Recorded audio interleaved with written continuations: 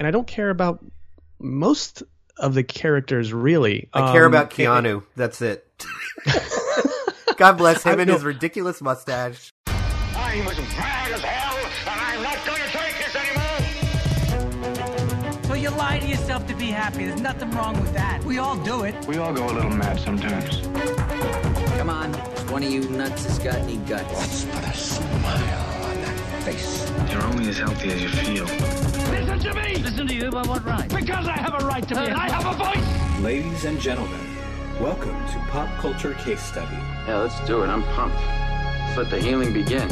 Hi, everyone. Welcome to another episode of Pop Culture Case Study, where we analyze pop culture from a psychological angle, a part of the Following Films Network. So, this week, after we've covered Ana Lily Amirpour's first effort, A Girl Walks Home Alone at Night, we are taking a look at her kind of bigger budget release, which is The Bad Batch. And to do that, I have a kind of a brand new guest, at least a brand new guest for new releases. Finally bringing in Baruch from the Cinema Bun podcast to take a look at a new release. Finally replacing Mike with some real talent. So thanks for being here, Baruch. Thanks for having me. I like the chance to give a second first impression to your audience members, just coming on the new release for the first time. So this is great, and I have less responsibility. Yes, so, it's perfect. Just talk about a movie and not really anything else, which is great. Don't have to tie it into some kind of weird psychological topic that I know nothing about. You know? Yes! It's great. Awesome. And if you listen to this episode and you like Baruch, there's a couple things you could do. You could listen to our older episodes with him on it. Try to remember, you did Looper, you did Dope. Was there another one in there? There was another one that I don't remember. Yeah, I don't remember either. But yeah, he's in the archives. But of course, the other thing you could do is listen to his podcast, which I unabashedly love. The Cinema Bun podcast. You guys should definitely check it out. I'm going to let him talk about it, of course, but one thing I wanted to talk about, which I talked about online and I talked about to you guys just recently put out an episode and one of the discussion topics was white feminism, and one of the things you talked about was not only The Beguiled and Sofia Coppola, but also this director, and we'll talk about all that stuff in spoilers, but I would highly recommend people listen to that. It's probably the most discussion of the topic I've heard in quite a long time, and I texted you. I was a little worried about it because I was like, there's been this there's been attack mode kind of on Twitter, and I totally understand why it is, but it became this discussion that was not a discussion that was open and was just kind of like this rage being vented, which is understandable, but your conversation on that wasn't that. So I really appreciated that, and I would highly recommend people listen to your latest episode. But why don't you tell us what Cinema Bun is all about? Yeah, thank you. So I am the co-host of the Cinema Bun podcast. Myself, along with Tanja Renee Stidham. We talk about, we have 2 episodes that come out every week. Kind of a new format switch that was great for the podcast, but I immediately regretted because I'm the one editing. Who would do 2 episodes a week? What a terrible idea. Who would do that? What kind of idiot would put out 2 episodes a week? Good God. But no, so... Mondays we release episodes where we review mainly new releases, sometimes an old one. And then on Fridays we release episodes where we talk about recent movie news and usually go in depth into some kind of discussion topic surrounding films. And so like Dave said, this past episode we talked about white feminism and in particular the exclusion of Black women in film. And we touched on the recent news about The Beguiled and Ana Lily Amirpour's Q&A catastrophe and a couple other things. So definitely check that out. But you can find us online at cinemabunpodcast.com. And we're on iTunes, Stitcher Radio, and Google Play. So just search for Cinema Bun Podcast. You can find us. Nice. Awesome. All right. So now we're going to get into The Bad Batch. So I also want to talk about kind of our expectations for this movie. So for me, I mean, everyone, you mentioned this kind of off mic, but anyone who listened to our episode earlier this week knows that I was really excited for this movie.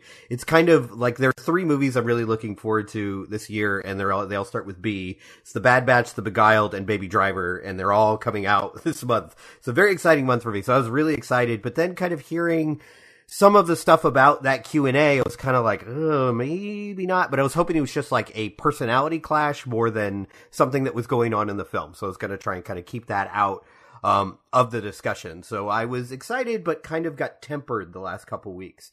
Were you looking forward to seeing this? I honestly, I was, and this before the whole Q&A thing came about. I wasn't really looking forward to seeing this movie. We had reviewed on our show, I think last year. I think more than a year ago, we had reviewed A Girl Walks Home Alone at Night, and I was not very high on that film. And so coming into this, I wasn't really looking forward to it. But I was trying to stay open, right?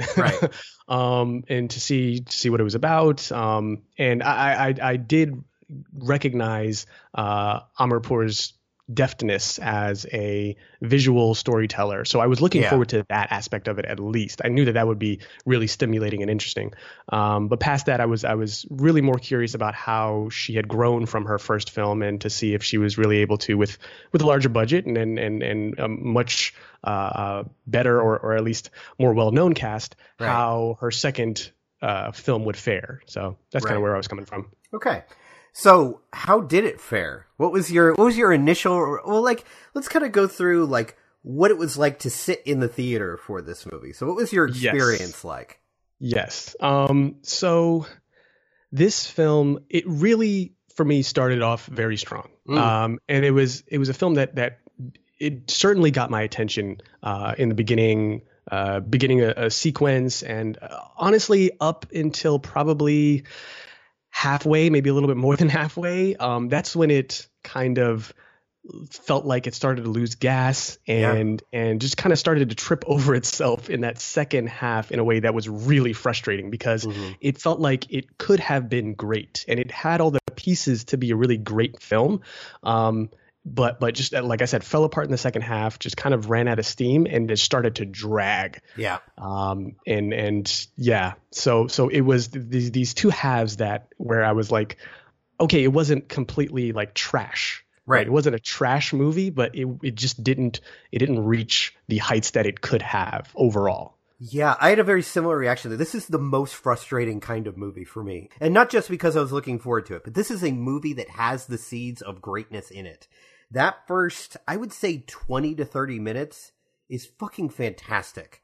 Yes. And does so basically without any dialogue. You get a lot about our main character just through her body language and the picture that she looks at and everything that she goes through. You get a lot. And I was like, oh, this is exciting.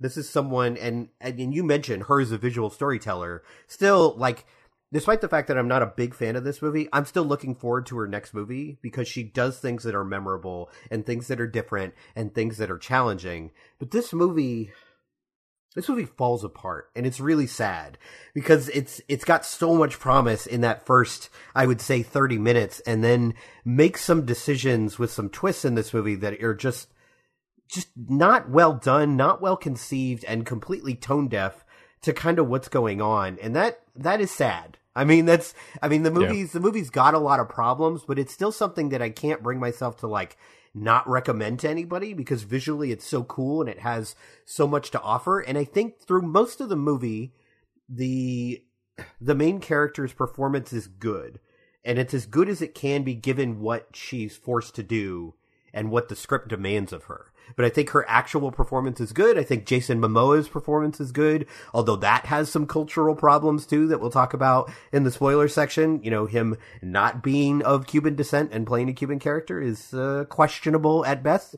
Mm-hmm. And there's not any performances here that are bad. There's not any that stand out as oh, well, that was a horrible casting decision. I think even Jim Carrey in a completely silent role is pretty solid here and enjoyable. And I think Keanu Reeves is always fucking great. He's great in this type of weird movie. He's found this weird series of niches in his career. He's really good at the stoic killer in John Wick, and he's really good in these really random, kind of funny, over the top roles. And I think he's really good here. The problem comes with the story and the lack of connection we have to the characters. It's one thing to have a character who is difficult to get behind in a protagonist. Some of the greatest movies ever have anti-heroes or characters that are tough to grasp. If you look at Taxi Driver, one of kind of the movies that everyone says is one of the best 20 movies ever made. Travis Bickle is not a nice guy. He's not someone we root for necessarily, but he is someone at some level we connect with. And for me, after the first 20, 30 minutes of this movie, I never connected with our main character again. She is so hard to access, and she does things that not only are hard to watch, but also her actions after those moments don't make a lot of sense, and I'm not convinced of what I'm supposed to be convinced of. Bingo. Yeah. Just really not being convinced as far as like how the plot and how the characters progress through this plot.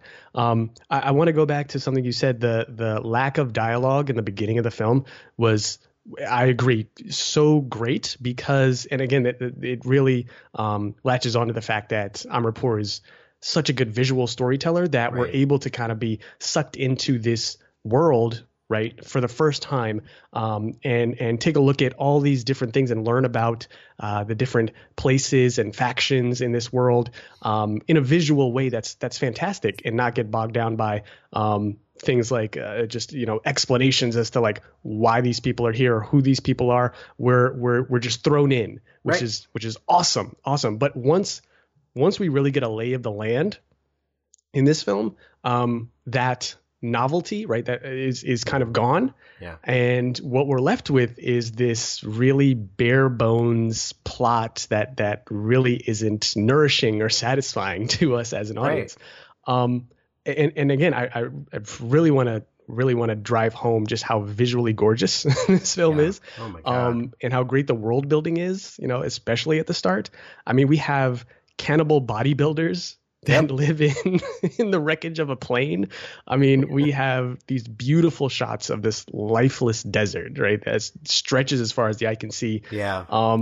We have this really weird kind of sanctuary city, and just like drug trips and things that really allow Amarpour the ability to just wield her camera, wherever she wants. And that's kind of the allure of her style, is that you can tell she's confident, unapologetic, and just she's going to show things the way she wants to show them and how she wants to show them, which is a strength of hers and something that really really allows us to connect or be attracted to her work. The problems lie obviously in the writing and in the dialogue and in the plot itself and the structure and the pacing and all those things. She's not as deft in those aspects of filmmaking, it seems like, at least. And that was something that I had somewhat of an issue with her first film as well. Not as much as with this film, with The Bad Batch. But definitely something that I saw cracks in A Girl Walks Home Alone at Night. So seeing it again, and it being actually worse the second time around is so disappointing as well. Yeah, I'm glad you brought up that drug trip. I think that is where Amarpour is most comfortable, and you could almost like sense the excitement behind the camera in that sequence. Like, I get to do whatever I want, and no one can complain in this moment because she's on LSD. Like, that's essentially what's happening there, and it's so beautiful and so stunning. And there's a moment in there where our main character meets with Miami Man with Jason Momoa's character. And I love how long that sequence drags out, and the camera just kind of slowly circles around the two of them. It's like the anti-Michael Bay trick, He does the sweeping circles around people, and it's really interesting from like a male versus female gaze situation, because she really lingers on Momoa's body in that sequence, and I just love how elongated that take is. Like, I could feel the audience getting uncomfortable with how long she took for them to connect, for them to touch, and you get this kind of constant sexual energy between these two characters. Oh my God. And it is palpable, and I love that the fact that it never really comes to fruition in that way that you expect in a movie. There's not a moment where they fall in love, there's not a moment where they kiss. It's just like this crackling energy that's like, and there's so many sequences where they're inches apart. And you get almost nothing. And you got a lot of that in A Girl Walks Home Alone at Night, too. I think she's very good at that, at creating that tension without giving into it. So I loved, and like you said, visually, I think this movie starts to suffer when they start talking. Like that's when these two characters start talking to one another, you're just like, oh God, I guess we're doing this now. Like it's a really frustrating sit in that way. But honestly, if you put earplugs in and you just look at this movie, holy shit. Just have it on mute. This is easily the best looking movie of the year. Like, and it's not even close. So if you go to movies for the visual storytelling, for the visual nature of it, I think you have something to latch onto here. I think there's enough good in here where you can be like, okay, I can get past the bad, but this is nowhere near going to be one of the best of the year. It kind of sits in that mediocre range. Like, I don't think it's so bad that you're like, ugh, like I wasn't rolling my eyes through the movie, but it was like, it felt like we were treading water for most of the movie. And then the way, without giving away anything, the way this movie wraps up is one of the most unsatisfying conclusions of a movie I have seen in probably a decade. Like, I was like, really? It was one of those moments where you see it coming and you say to yourself, please don't fucking roll credits right now. Even though the movie is too fucking long. It's almost 2 hours long, and it probably should be a 90-minute movie with as much supposed plot as is here. When the credits roll, you're like, that's it? That's where we end up? Like, no, they don't wrap up really anything. They wrap up the barest form of plot they have, but everything else is just kind of left. And not left in a way where you're like, I wonder what happens, but just left. Yeah. And part of that is because I think I don't really care about our protagonist, but definitely by the end of it, I don't really care. And I don't care about most of the characters, really. I care about Keanu. That's it. God bless him and his ridiculous mustache. Oh my God, Pablo Escobar, what's up? He was. He's got like the white suit. I'm like, I love this guy. Can we have a movie about him? Like, so therein lies also part of the problem. These side characters just felt so much more interesting than our main character. Arlen just is so unlikable to me. Yeah. Even in a world of outcasts, like in a world full of criminals, like, yes, she is the fucking worst. Because she has this not even air of, but just this like really, she holds on to this self-righteousness throughout the film that's just so annoying, and even after doing things that should strip her of that. And I think that would make her a more interesting character if she starts out as self-righteous and then has realizations that she has done terrible things and has to come to grips with that. But we never get that. Like, no matter what she does to men, women, and children, she's still kind of like, yeah, but I'm still the best because look at what happened to me at the start. Yeah. No. Yeah. And I was trying to grapple with what are we really supposed to take out of the end of this film? And like, part of me was like, is this too artsy for me to get? I'm a man of the people. I so sometimes I miss things like that. I don't know. Star Wars doesn't end like this. I don't know. All right. There was an interview. Armor Reporters kind of stated this, I think, in a number of interviews. But kind of the overarching question that she was trying to ask with this film is, does one violent act justify another? And I kind of see how that fits into the first half, or like the first 30 minutes of this film. But after that, I don't really quite see how that question ties into what's going on in the film. I'm not sure if it's just she lost that thread, or if she's seeing something that we're not. Right. It almost feels like you're right. I think that first 30 minutes does pose that question and leave us in a very uncomfortable place, which I think is good. I love movies that make me uncomfortable. That's the point of this art form, is to make you question things and make you think. But then, because of what she does, it creates a bunch of loose plot threads that I think Amarpur was not prepared to deal with. And she doesn't handle it very well. Like, this whole plot with this child is not handled well at all. It's not the child's character is not fully formed. The thing she doesn't make sense. Her, the quest that Arlen goes on is not convincing, does not make sense. So it just feels like, because of the side effects of that one action, the movie itself gets lost. And then okay, this is what the end of the movie feels like. You know, when you were a kid and you spun around as fast as you could and then you lost your balance and you slowly stumbled to the earth? That's what the last act of this movie is that slow stumble, and then it just stops and then the credits roll. Like, that is all it is. And I was so frustrated by it because I was like, you get to the end, and this is the worst thing you can say about a movie, is you get to the end and you think, why did you tell me that? Like, yes, after the first 30 minutes, like, why did we spend 90 minutes on this plot thread that doesn't really end in any way and doesn't have an emotional impact? And it should. I mean, it's an easy buy-in, right? When you've got a kid lost and you're trying to find them, that is the easiest emotional buy-in in film history. And you're still like, eh. That's the only part that did solicit, like, a real, I guess, emotional completion out of me is when Miami Man's specific kind of like storyline comes to a conclusion. That was really the only thing, and that was a pretty straightforward, plot line there. But otherwise, again, he's not our main character, he's not our main protagonist.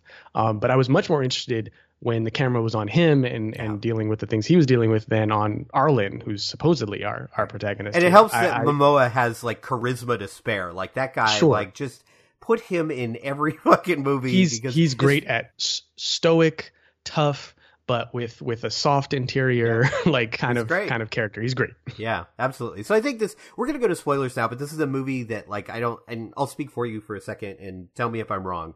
But I think both of us White don't. Man trying to speak That's right. That's what I do. Will again. You be quiet? God damn it.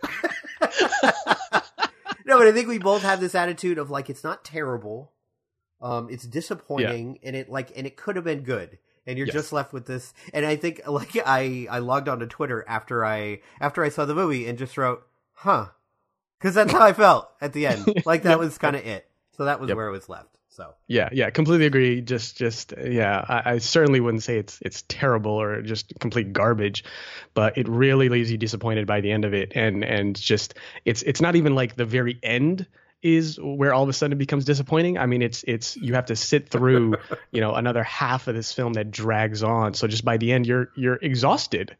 Right. And feeling like that exhaustion wasn't worth it. Right. So put that on the poster. The Bad Batch, an hour of exhaustion and disappointment. Yes. All right. So we're gonna go to spoilers. Spoilers? What? Read ahead, spoil all the surprises.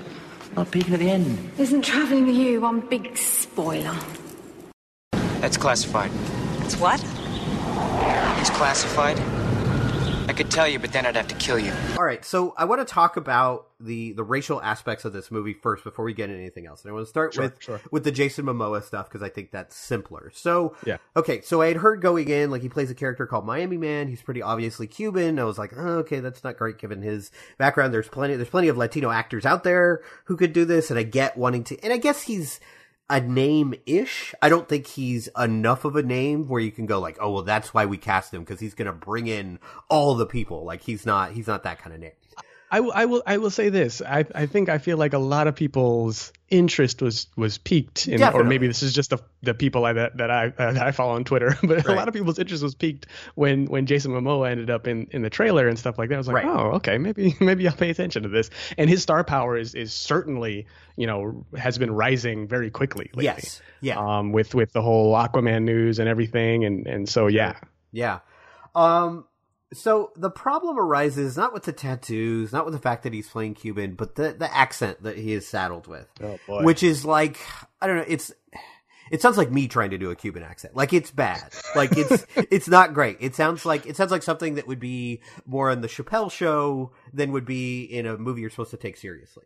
So it was kind of rough. I mean, it's not, I don't think, and again, I'm not Cuban, so if I have any listeners who are Cuban and you see this and you're offended by it, please let me know. But it wasn't so offensive that I was like taken out of the movie, but there were definite moments where I was like, did we really have to make him Cuban? Can we have someone, either Cuban, play this part, or can we have a character from Miami? Like, not every person in Miami is Cuban, believe it or not. Right. No matter what the Republican media tells you about all the immigrants coming over, there's a great variety of people in Miami. So it felt a little bit unnecessary. Like, you did have one moment where they talked about their past, And that was actually relatively moving. I thought that was pretty well done. But it was, I guess problematic is the best word for that casting and that story that they're telling. Yeah. I am definitely, the casting is problematic. I mean, I if I'm honest with myself, I wasn't so concerned with that aspect of just Jason Momoa not being Cuban or really Latino at all. Right. But it is a problem. Definitely much more, I guess, offended at just the terrible accent. I mean, it seemed like he just watched Scarface and was like, all right, I got it. Got it. I'm all good. See, a white person doing a Cuban accent. It's Scarface. That's it. So yeah, that was it. And it did take me out of the movie whenever he spoke. I much more enjoyed it when he was just silent. So yeah, that was weird. That was weird. But it did, I mean, just him being Cuban, and he didn't need to be Cuban necessarily for this to have an impact, but it definitely helped with that background story of him being an illegal immigrant, and that's why he got thrown into, the Bad Batch, which I'm still not. I get so it's so the Bad Batch is in Texas. Is it Texas? Yeah, I think desert? it's excuse me. The Bad Batch is the prison in right. Texas, where she is in the beginning. And then all the people in the Bad Batch, I think, decide not to rejoin society because they're not fit. And they go out into the desert to, create this collective of awfulness. I think that's how I took it. Is it a decision that they make, or are they forced to? Well, I don't know, but there was no showing in the movie that she was forced to go that direction. Right. She just walked out and went into it. But I think it can be argued that they are funneled there. Right. And that was one thing that I wasn't quite sure on, because I agree with you at the beginning when she just walks out and it doesn't look like she's scared or in despair or anything like that she's been put into this place. She just looks like, oh, okay, all this is all right. I'll go this way. And she just, yada, la da da. I'm just going to walk out. Walk out of society. No biggie. I'll figure it out. Whatever. Who cares? So then, I guess the other thing is the death of Maria, Honey's mother, the kid's mother. So this is the kind of big event we were alluding to in the non-spoiler section, where essentially it feels like she decides, she is of course righteously very angry about losing her arm and her leg to these cannibals, and she just kind of wanders outside of this safe space. It feels like kind of looking for some vengeance on anybody, and she runs into these people, this mother and daughter, who are clearly from the area where the cannibals live. And, we kind of talked about this off mic, but the way this killing is framed, I mean, it's literally a white person executing a black person at gunpoint with the black person on their knees and already injured. So optically, it's not great. Already, just that is a problem. So what was, you, I think, will have a more interesting take on this, because you are a black man living in the United States. I'm a white guy. This is true. This stuff is never going to happen to me. But this is honestly, this is a very real danger for black people in America, is to be executed by white people in power. So what was your reaction to this sequence of events? So,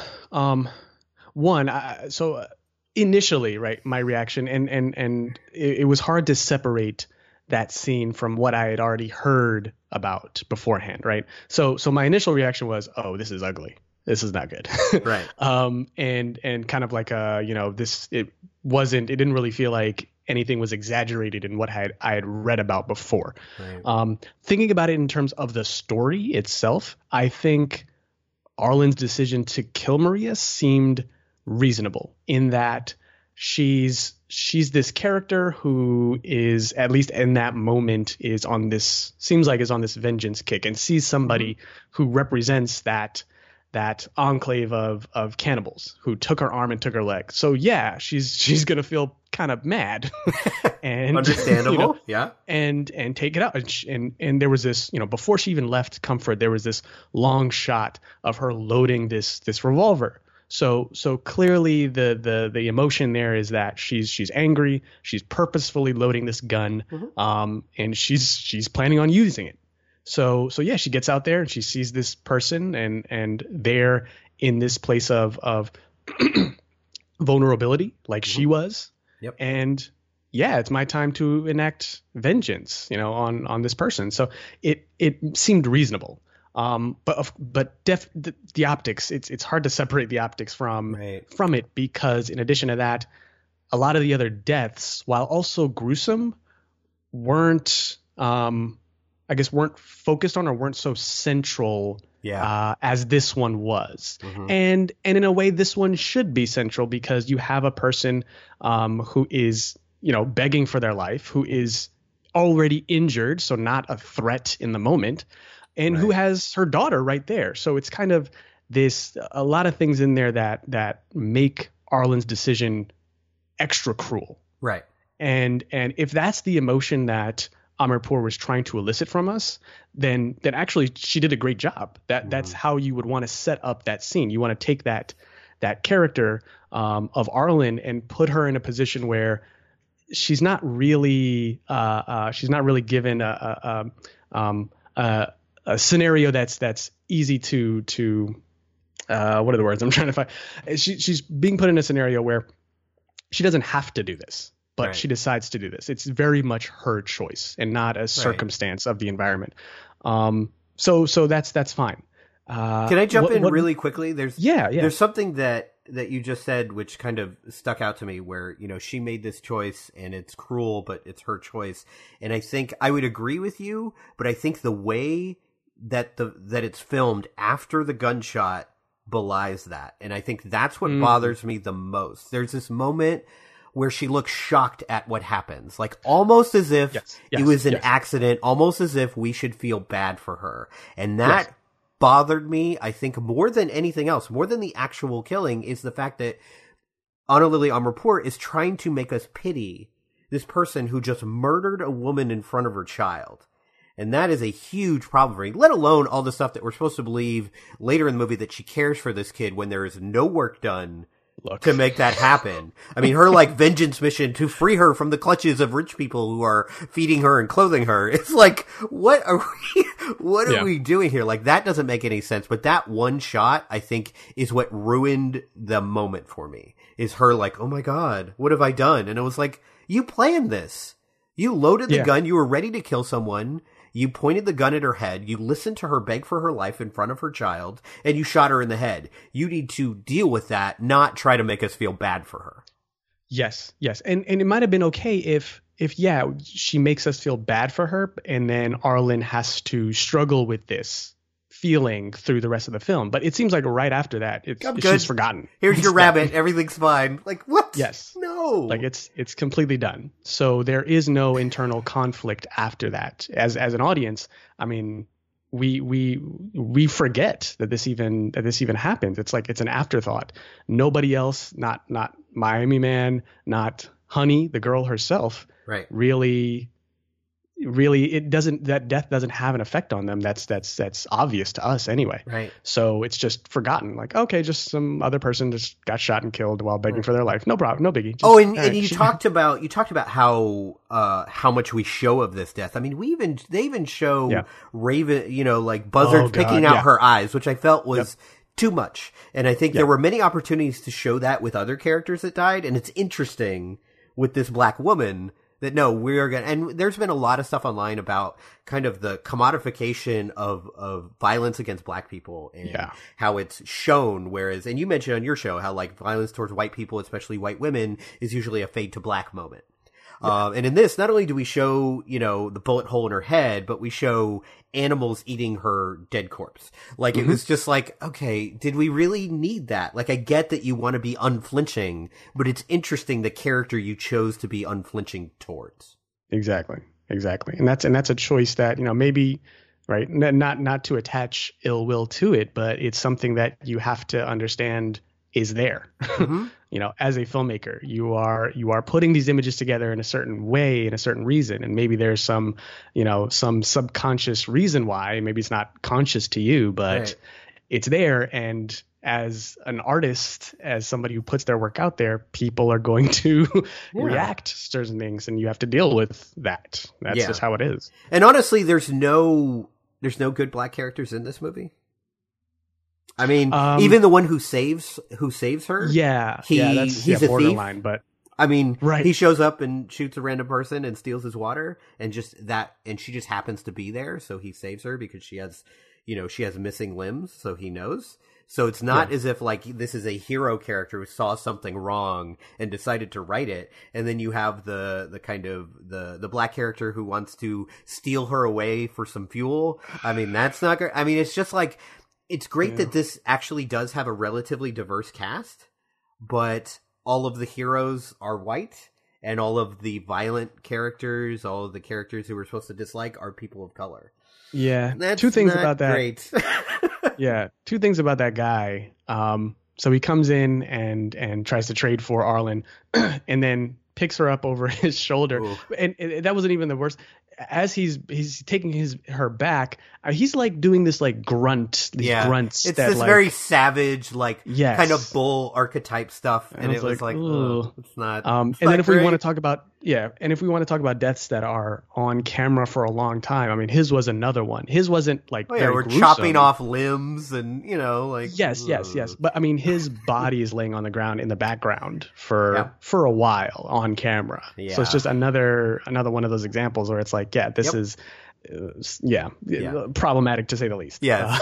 The last thing I wanted to talk about was the ending of this film. So there was a moment right before the end where I thought like, oh, this might be salvaged. There might be something here, because as our two main characters, as Miami Man and our protagonist, like grasp hands together, Honey, the child, rips their hands apart. And I was sure for a second, Honey was finally going to say, she killed my mom.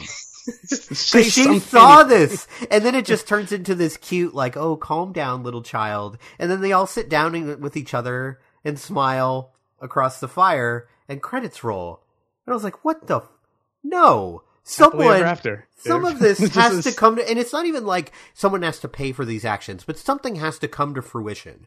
Why did we have all this violence and death if we're not going to deal with it on screen in an emotional way? Like, and there was an opportunity there written in as she rips their hands apart, and we get nothing.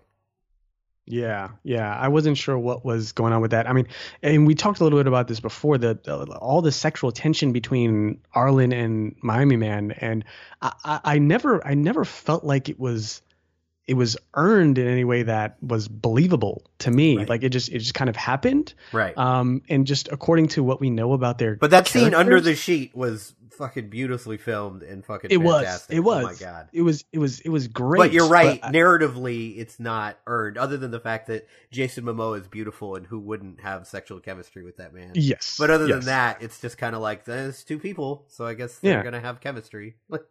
And again, there's no inkling from Arlen's side that there's any kind of internal conflict that, oh, hey, I killed this guy's wife, girlfriend, partner, or whatever. Right. Nothing at all. So it's just that I don't know where this stuff can, and so the ending anyway was just weird, and I didn't like it. And I think you hit on my major problem with this movie, actually, is that it is a story that demands internal conflict and delivers none.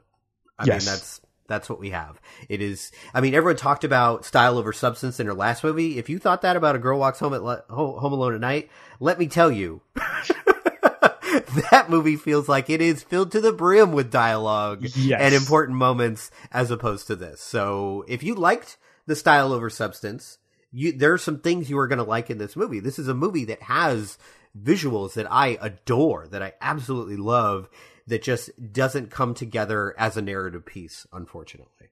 No, not at all. And honestly, after seeing this film, I started to think a little bit more highly of A Girl Walks Home Alone at Night, just by comparison. I mean, to be honest. Oh boy, yeah. Just disappointment in general with this film. Could have been so much better, and it had the ingredients right there. Yep. Just didn't come together. Yeah, absolutely. All right, so that's it for our review of The Bad Batch. Why don't you tell people one more time where they can find you and your excellent podcast online? Yes. So once again, I'm the co-host of the Cinema Bun podcast. We are on iTunes, Stitcher Radio, and Google Play. Just search for Cinema Bun. And you can find us on our website, cinemabunpodcast.com. We have Twitter, Cinema Bun Cast. We're on Facebook, Instagram as Cinema Bun Podcast, on all that. And you can follow me if you dare, I guess. I'm on Twitter at Ethiopian Boy. My account is locked. I was going to say, follow Ethiopian Boy in his protected tweets. Yes. I had to lock it because people are watching. But if you send me a follower request, I probably will allow it, unless your tweets are just really weird. But anyway, you can. I promise you, my tweets are pretty good. Maybe Dave can co-sign that. Maybe not. I don't know. Yeah, they're good. They're all right. I mean, if you really like Star Wars, they're good. Yes. So you can find me at Ethiopian Boy on Twitter. All right, great. So we're going to take a break, and then we will come back with Britt and Fangirl Fixation. We'll talk about the movies coming out next week, which will include Baby Driver, which Baruch will be back to talk about on the show. He's coming in 2 weeks in a row. And we will also be increasing Britt's film education by taking a look at another movie with a female supposed hero with a missing limb. So we are taking a look at Robert Rodriguez's Planet Terror, his half of Grindhouse. So stay tuned for that. Shannon, CG, Lauren, and Mel form the Nerds of Prey. A group of ladies bonded by comics, gaming, film, television, and fandom culture. Hang out with them bi-weekly as they dig into the very things that make them loud and proud nerds. Available on iTunes, SoundCloud, Stitcher Radio, and Google Play. Also, check out their Patreon at patreon.com/Nerds of Prey. All right, so we're back after our break, and now it's time for Fangirl Fixation with a very sick Britt and a very sick Dave. So, hi Britt, thanks for doing this week. He says very sick. But he's not sick no more. He gave it to me. Yep, it's true. But I am still sick, unfortunately. So, anything you want to talk about before we get into your film education or the movies coming out this week? I want to talk about Alice's niece as an asshole. Okay, I think I'm okay. Oh, God, now my eyes are watering. I'm fine. You're in good shape. Oh, God. So, anything you want to talk about other than the movies this week? No. No? Okay. All right. So we are going to jump right into Britt's film education. So this week, of course, you just heard our review on The Bad Batch, which features a protagonist that is missing 2 limbs. So I thought, what other movie can I think of with a protagonist with a missing limb? And so I chose Planet Terror, which is Robert Rodriguez's half of Grindhouse. We already covered the Tarantino version. You wanted one that was specifically a female protagonist with missing limbs. That's true. Yes. Good point. So now you've watched all of Grindhouse in separate settings. You've watched Death Proof and Planet Terror. Yeah. So to start off with, which one do you prefer? Death Proof.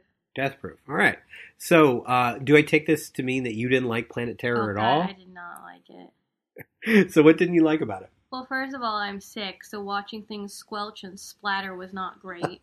That movie is legitimately gross. It was a very juicy movie, and yes. I don't mean that in the fun, exciting, juicy. No, as in, well, now I need to go throw up because I was not expecting that giant boil to squish all over his face. And Poor Josh Brolin. And the fucking secondly, Tarantino really just needs to stay out of his own damn movies. Although this technically isn't his movie. This is Robert Rodriguez, right. But he needs to stay out of acting. Yeah, just stop. Just it was painful. It was really, really painful. Well, you never really wanted to hear Tarantino say, "I'm gonna get my dick wet." That's not your. Oh, I blocked that out. Thanks for bringing it back up. Because all I can remember is the fucking nasty ass dripping, falling off cock thing. Yeah, it's not great. It's unnecessary. I think my favorite part of the movie, I like Rose McGowan in it a lot. I think she feels like she's in a better movie than she's in. Okay, so that was one of the things. Were they directed to act badly? I mean, I think that's part of the Grindhouse style, the exploitation style. Is it's not supposed to be a well acted movie necessarily. It's supposed to be fun, but it's not supposed to be like, ooh, we're gonna win Oscars with this performance. When was the fun part supposed to happen in this movie? I don't know. I thought all the stuff with her with the gun leg was fun. They had a good time with that. I enjoyed it. We don't ever know how she actually fires it, and for some reason never has to reload. Okay, hold on. You, as a fan of fucking anime, are really going to sit here and be like, well, that doesn't make logical sense. Anime gives you mechanics of how things work. Yeah, but they don't make any sense. You're talking about magical girl anime, which is completely different. Oh God, my brain just melted. Yeah, but I'm saying, like, I think that's a part of the style, you know? So it never bothered me. I've heard other people also because she was too busy about a freaking pair of sunglasses, your man died. Like, good job. How did you not hear the guns going off behind you? I don't know, but she looked awesome in those sunglasses, and that's all that matters. Any movie that starts with Rose McGowan as a go-go dancer is okay in my book. I just want Except to she's crying. That makes me feel a little weird. And the chick doctor. The chick. Oh, you mean like how it ended? Yeah. With like her shooting off like the hypodermic needles. Yeah. Like, I want that movie. I want a movie where it's the two of them going around kicking ass. I do think the women in this movie are the best part. Yeah. For sure. But I think they're my two favorite characters. There's still a lot of male bullshit in this movie. Well, yeah. So what bothered you? What parts of it bothered you? Everything. You're gonna have to be more specific. You said there's a lot of male bullshit. So for example, I didn't like Josh Brolin's character at all. Okay. He's pretty abusive and pretty awful. Like, it's interesting because it's a tough thing, I think, for me to get past personally, because I think they try to make him the tiniest bit endearing because he's being cheated on. Right. But it's still like, he's still like, you know, murdering someone because they cheated on you. But then that's also weird because it sounds like the relationship, he already had known that there was a relationship. So like, that there was a prior relationship. And then it started again, I think is what they were trying to say. And that's not great. I didn't mind the character of Ray. I thought he was entertaining. It was interesting to have, like, in terms of height, someone diminutive being like a badass action hero. I thought that was kind of cool. And having a Latino action hero, I thought that was good. But most of the guys, I don't know, the guy who owned the barbecue place was pretty good. Yeah, I enjoyed him and Michael Biehn playing his brother. That stuff worked. I mean, I think when I saw these movies, I found this one more fun, but I found Death Proof a much better movie. Like, I could see that. If you just kind of throw all your thoughts out the window when you watch this movie and just go like, I'm going to watch zombies blow up and testicles being on the ground and everything else. It was also really fucking stupid and annoying. It was it took a lot of work for me to enjoy it after that opening scene, because I was just like, really? Is that what we're doing? Yeah, I think that's why I was like already over it. Sure. I'm just like, this, I don't care. Right. I don't care about anything that happens in this movie now. Yeah. No, that's totally valid. So I guess we could say this is not a great movie. No, and I would not recommend it. Not unless you really hate somebody. Oh, and once again, Dave picks a movie where he tells me nothing happens to animals. I forgot a dog gets run over, and not only does it get run over, it explodes upon impact with the truck. Yes, it does. It's pretty fucking horrible. So thanks for that while I'm sick. Yeah, no problem. So did you see anything in this movie that you've either seen in movies in the past or seen pop up in later movies, or is this just its own? I don't. My brain is just like, I think you killed about like 500 brain cells watching this goddamn movie. All right. So yeah, Britt's not a fan of Planet Terror. I like it. I don't love it. I think it. Oh, he's changing his tune now. No, I mean, I think it's enjoyable, but I'm not sure it's like a great movie. I definitely prefer Death Proof. I think Death Proof is a much better movie. Much more solid on like their storyline and their characters, and definitely, yeah, I totally agree. It's very interesting to hear like your perspective on it, because it's hard for me to separate them because I saw them in one sitting. Oh. So it's like become this grindhouse thing, this duo. This was but I will say this. I have watched Death Proof probably 8 times, and I think this is the first time I've watched Planet Terror since I saw it in the theater. The other thing that really that should tell you everything you need to know is like that whole like sex scene that like goes away. The missing reel. But the beginning of it, she's talking about how abusive he was. And they kind of like just gloss over that, but it's like, but I bought you a ring. He gave her a ring. No, that's all and so that matters. like that was really problematic for me. She was like, I left because you were controlling, you were an asshole, you did all these things that you shouldn't have been doing in a relationship. Oh, I'm gonna forgive you and fuck you because you were going to give me a ring. It's valid. It's really problematic for me with domestic abuse. Yeah. And it's all extra interesting to me because at that point, I think Rose McGowan and Robert Rodriguez were dating. Like they were together, the director of the movie and the star. Yeah. So there's a lot going on there for sure. Like, the very like standard male part of me loves the sex scene because Rose McGowan is fucking hot. But like when you bring that up, that's a really good point. Is the whole movie, their relationship, all she can talk about is what a fucking prick he was. Yeah. And then like has this change of heart because he was hiding a wedding ring in the jacket. That's really gross. Especially since the other female character is literally fighting for her life to get away from her abusive partner and loses her son because of it. Yeah. Yeah.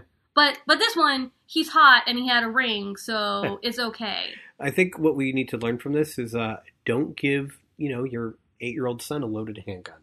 I think it's a good rule to live by. That was, there's a lot going on in Planet Terror. All right, so we're going to move on from Brit's film education. We'll do better next week. So now we're going to move on to the movies coming out, and we'll start with the movie that Brit is the most excited for, I can guarantee. And that is... Banana? Yes, that's Despicable Me 3. So, of course, I think everybody knows what Despicable Me is at this point. And it also has the spin-off of the Minions movie that came out that made just so much money. What makes me happy is these movies always come out around my birthday. They do. So, even if Dave didn't enjoy them, I could force him to go see them. Yeah. Yeah. And I actually do enjoy them. I think they're fine. Like, I don't think they're breaking any new ground, but I don't think they're trying to. Well, except for the Minions didn't get released around my birthday. You guys suck. Yeah, well, there is that. So, have you? I assume you've seen the trailer for like Despicable? A bajillion times. So, what did you think of the trailer? Like, let's say you weren't a fan of the franchise and you saw this trailer. Would you be excited? I would think it was weird as fuck. I'd be like, "What the hell am I getting into?" Yeah, especially with the new villain who has like Balthazar Brat. Yeah. Not a fan of the new villain from the trailer. Yeah, I'm not either. I'm having faith in this movie because it's Despicable Me and there's Minions, and I think that they're doing a really good job with Groosey. Mm-hmm. Like I think they developed those characters really well. It doesn't seem like the girls are too much in this movie so far. Yeah, at least not in the trailer. Not much. That's disappointing to me if that's going to be the case because I am Agnes. Yeah, I think the reason these movies work are because of his relationship with the girls. Yeah. Like that's the only thing really that makes them stand out. It's kind of cool to have, even though it's like, it's a silly movie, he's a supervillain, become hero, blah blah blah.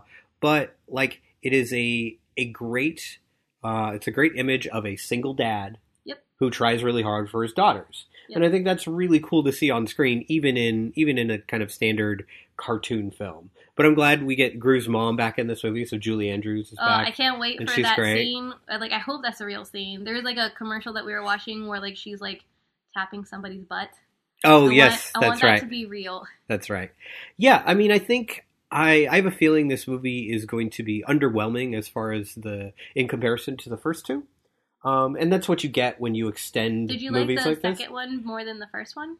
Can you tell them apart? I'm trying to remember, honestly. I feel like the first one is a better movie, and the second one they like pushed it a little too much. Well, because because that was more centered around what happened to the Minions. Right, exactly. The Minions were being stolen and used.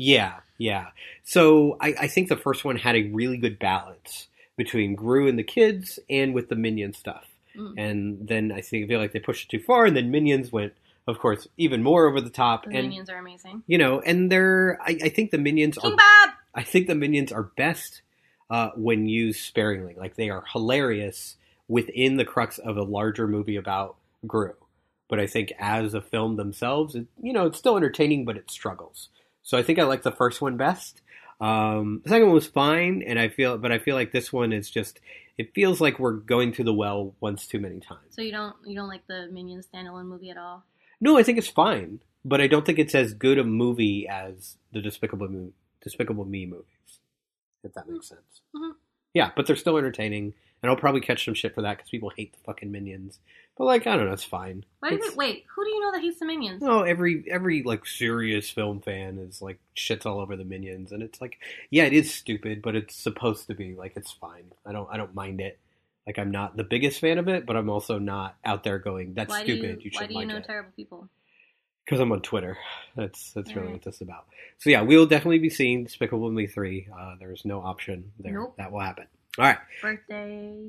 Birthday Brit, yes. So the next movie we're going to talk about is a movie that's coming out both in theaters and will be streaming on Netflix, and that is Okja, which is directed by Bong Joon-ho, who I guess is best known for directing Snowpiercer. So this is a story. It says, meet Miha, a young girl who risks everything to prevent a powerful multinational company from kidnapping her best friend, a massive animal named Okja. Okja is a super pig. That apparently it sounds like has been genetically engineered. Yeah, it was a little confusing with that because it sounded like they had already engineered them, but then was stealing this one. And well, I feel like it made it sound like this was the first one of its kind. Oh, like this was a new creature that they created and escaped somehow. But it's hard to tell. Oh yeah, I don't know. Well, I guess we'll figure it out when we watch the movie. Yes. So, what did you think of the trailer for Okja? Well, you're right. It was a little weird, and obviously I do think it's very cute because it's a big Super fat Pig thing. is adorable. It's like got the floppy ears and it's so fat. Cute. Tilda Swinton should just be an evil bitch in everything. Yep. That's. I agree. I can't tell, but in the cast, she may be playing two characters because it says Lucy and Nancy Miranda is the name of her character. That would make sense because one version of her is very, very made up, and the other one isn't. Right. Yeah. So. And there's other pretty well-known people. Giancarlo Esposito of Breaking Bad fame is in here. Paul Dano is in it. I don't think he was in the trailer, but Jake Gyllenhaal is also in this movie. He was not in the trailer. Yeah, so an interesting cast, definitely, and kind of led by Tilda Swinton, who is fucking fantastic. Yeah, and even with a few Korean films that I've seen, you can tell that some of their bigger stars are in this too.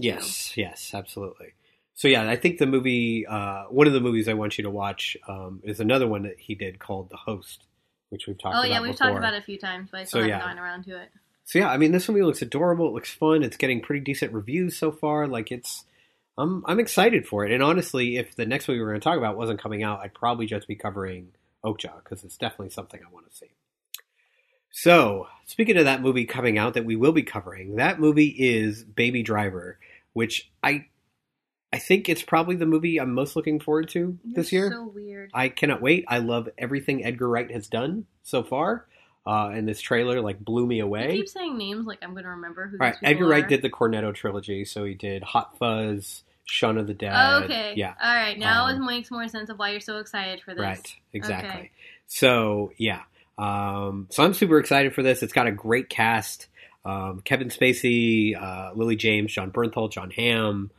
Who else? Jamie Foxx and Ansel Elgort, who I've never seen in anything, but he was in that the kids dying of cancer movie, Fault in Our Stars. A couple years ago. But he's the main character. But actually looks really good in this. So what do you think of the trailer? I think it looks ridiculous. Yes. I do not understand the full level and depth of your excitement. I do think it looks fun, but it's not something that I'm like, yeah, I have to see that. I'm like, Okay. All right. I think a lot of it is due to kind of buzz I had heard after it debuted at a bunch of film festivals. It was described almost like a musical, but not in the sense that performers are performing the music, but the way the soundtrack is crafted to match the beats of the movie. That really makes sense. That's exciting. Why it would be exciting for you. See, I didn't have any of that background for it, so right. just it's a car chase. Based off of that trailer, I'm like, this is not your movie. Why are you so excited? Why are you losing your mind every time this comes on? You do not like movies like this. This is my kind of movie, rock and roll and kind of stuff. And I liked rock and roll. I just saw it recently. I know, but it took you forever to watch that. But that's what I'm saying. Is it's more of a cut and dry. Oh man, I can't wait. I'm so excited. And also John Hamm's in it, so I'm there regardless. You just want to see him with his hair mussed. Yeah, I do. And his scruffy beard, I'm into it. Leather jacket. So, yeah, that works. But the only time that Dave's actually into guns. That's right. Yeah, whatever you want, Mr. Hamm, it's fine.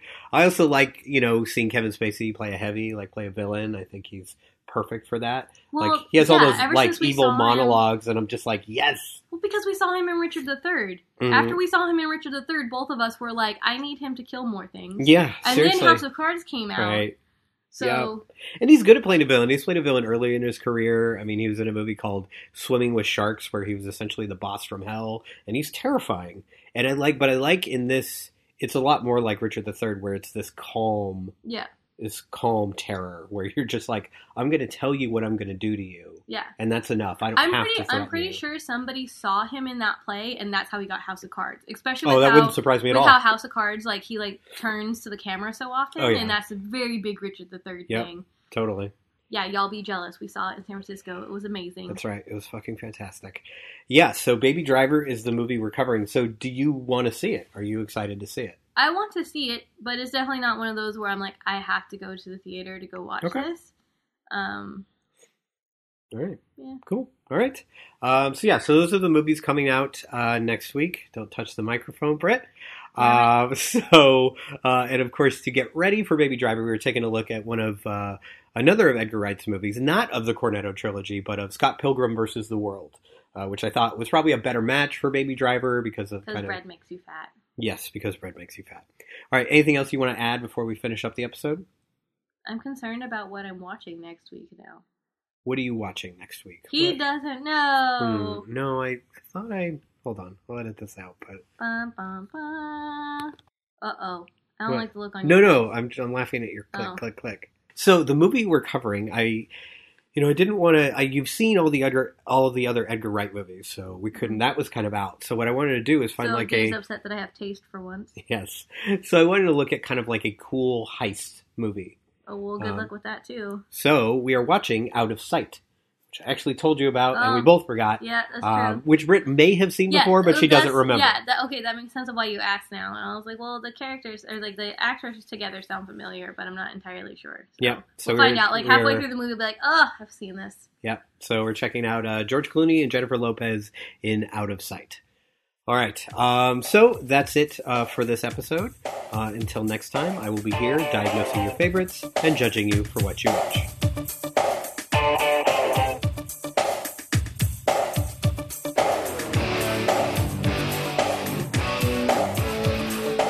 Yeah, I mean, the only other good thing I really like about this movie, and it's the same as with The Girl Walks Home Alone at Night, is the music. Music is fucking fantastic. Like, she does really well with that. I just think she needs to hire a writer. She does. I mean, it'd be great. And just hire a great writer. They're out-of-work writers. You'd throw a rock and hit 10 of them in L.A. Yeah. Like, find a fucking writer. Jesus Christ. So, like, last night, I was like, if I didn't have a podcast to record, I would not be seeing this movie. And then I saw what I saw. So, that's, I was really hoping that it would be better than it was, so I'd be like, it was worth it. It's fine. Yeah. It didn't turn out that way. Not so much. Oh, no. So I'm glad we solved race. That was good. Yeah. This is probably like the third time we've done this, I think. I feel like it should be done by now. I mean, if people would just listen to you and me, we'd be fine. Right? That solves violence, solves racial problems. We're good. Yeah. All right. That's right. Pop culture case study cures the world's ills. If people would just listen. Yes. Beautiful. Yeah. If only people would listen. Yeah. Please. Only more than 9 people would tune in. We'd be fine.